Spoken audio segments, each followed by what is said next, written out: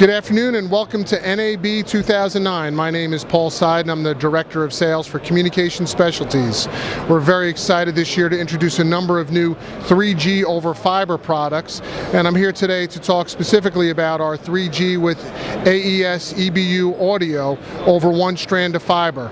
This is a very unique product because besides having the ability to embed and de-embed the audio, it acts as a fiber transmitter and receiver. One of the unique functions of this product is if the SDI stream already has embedded audio within it, our 3360 gives you the ability to strip out that audio and insert or embed your own audio on a pair-by-pair basis over the 4 pairs of the 8 channels of AES audio.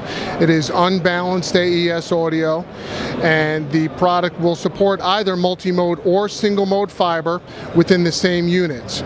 It's fully SMPTE 297 2006 compliant, will work with any 3G product such as our Matrix router, as well as the ability to pass pathological pattern, which is very important for broadcasters.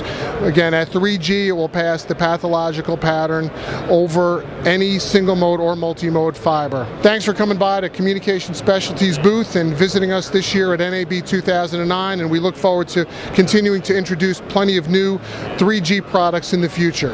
Have a great day.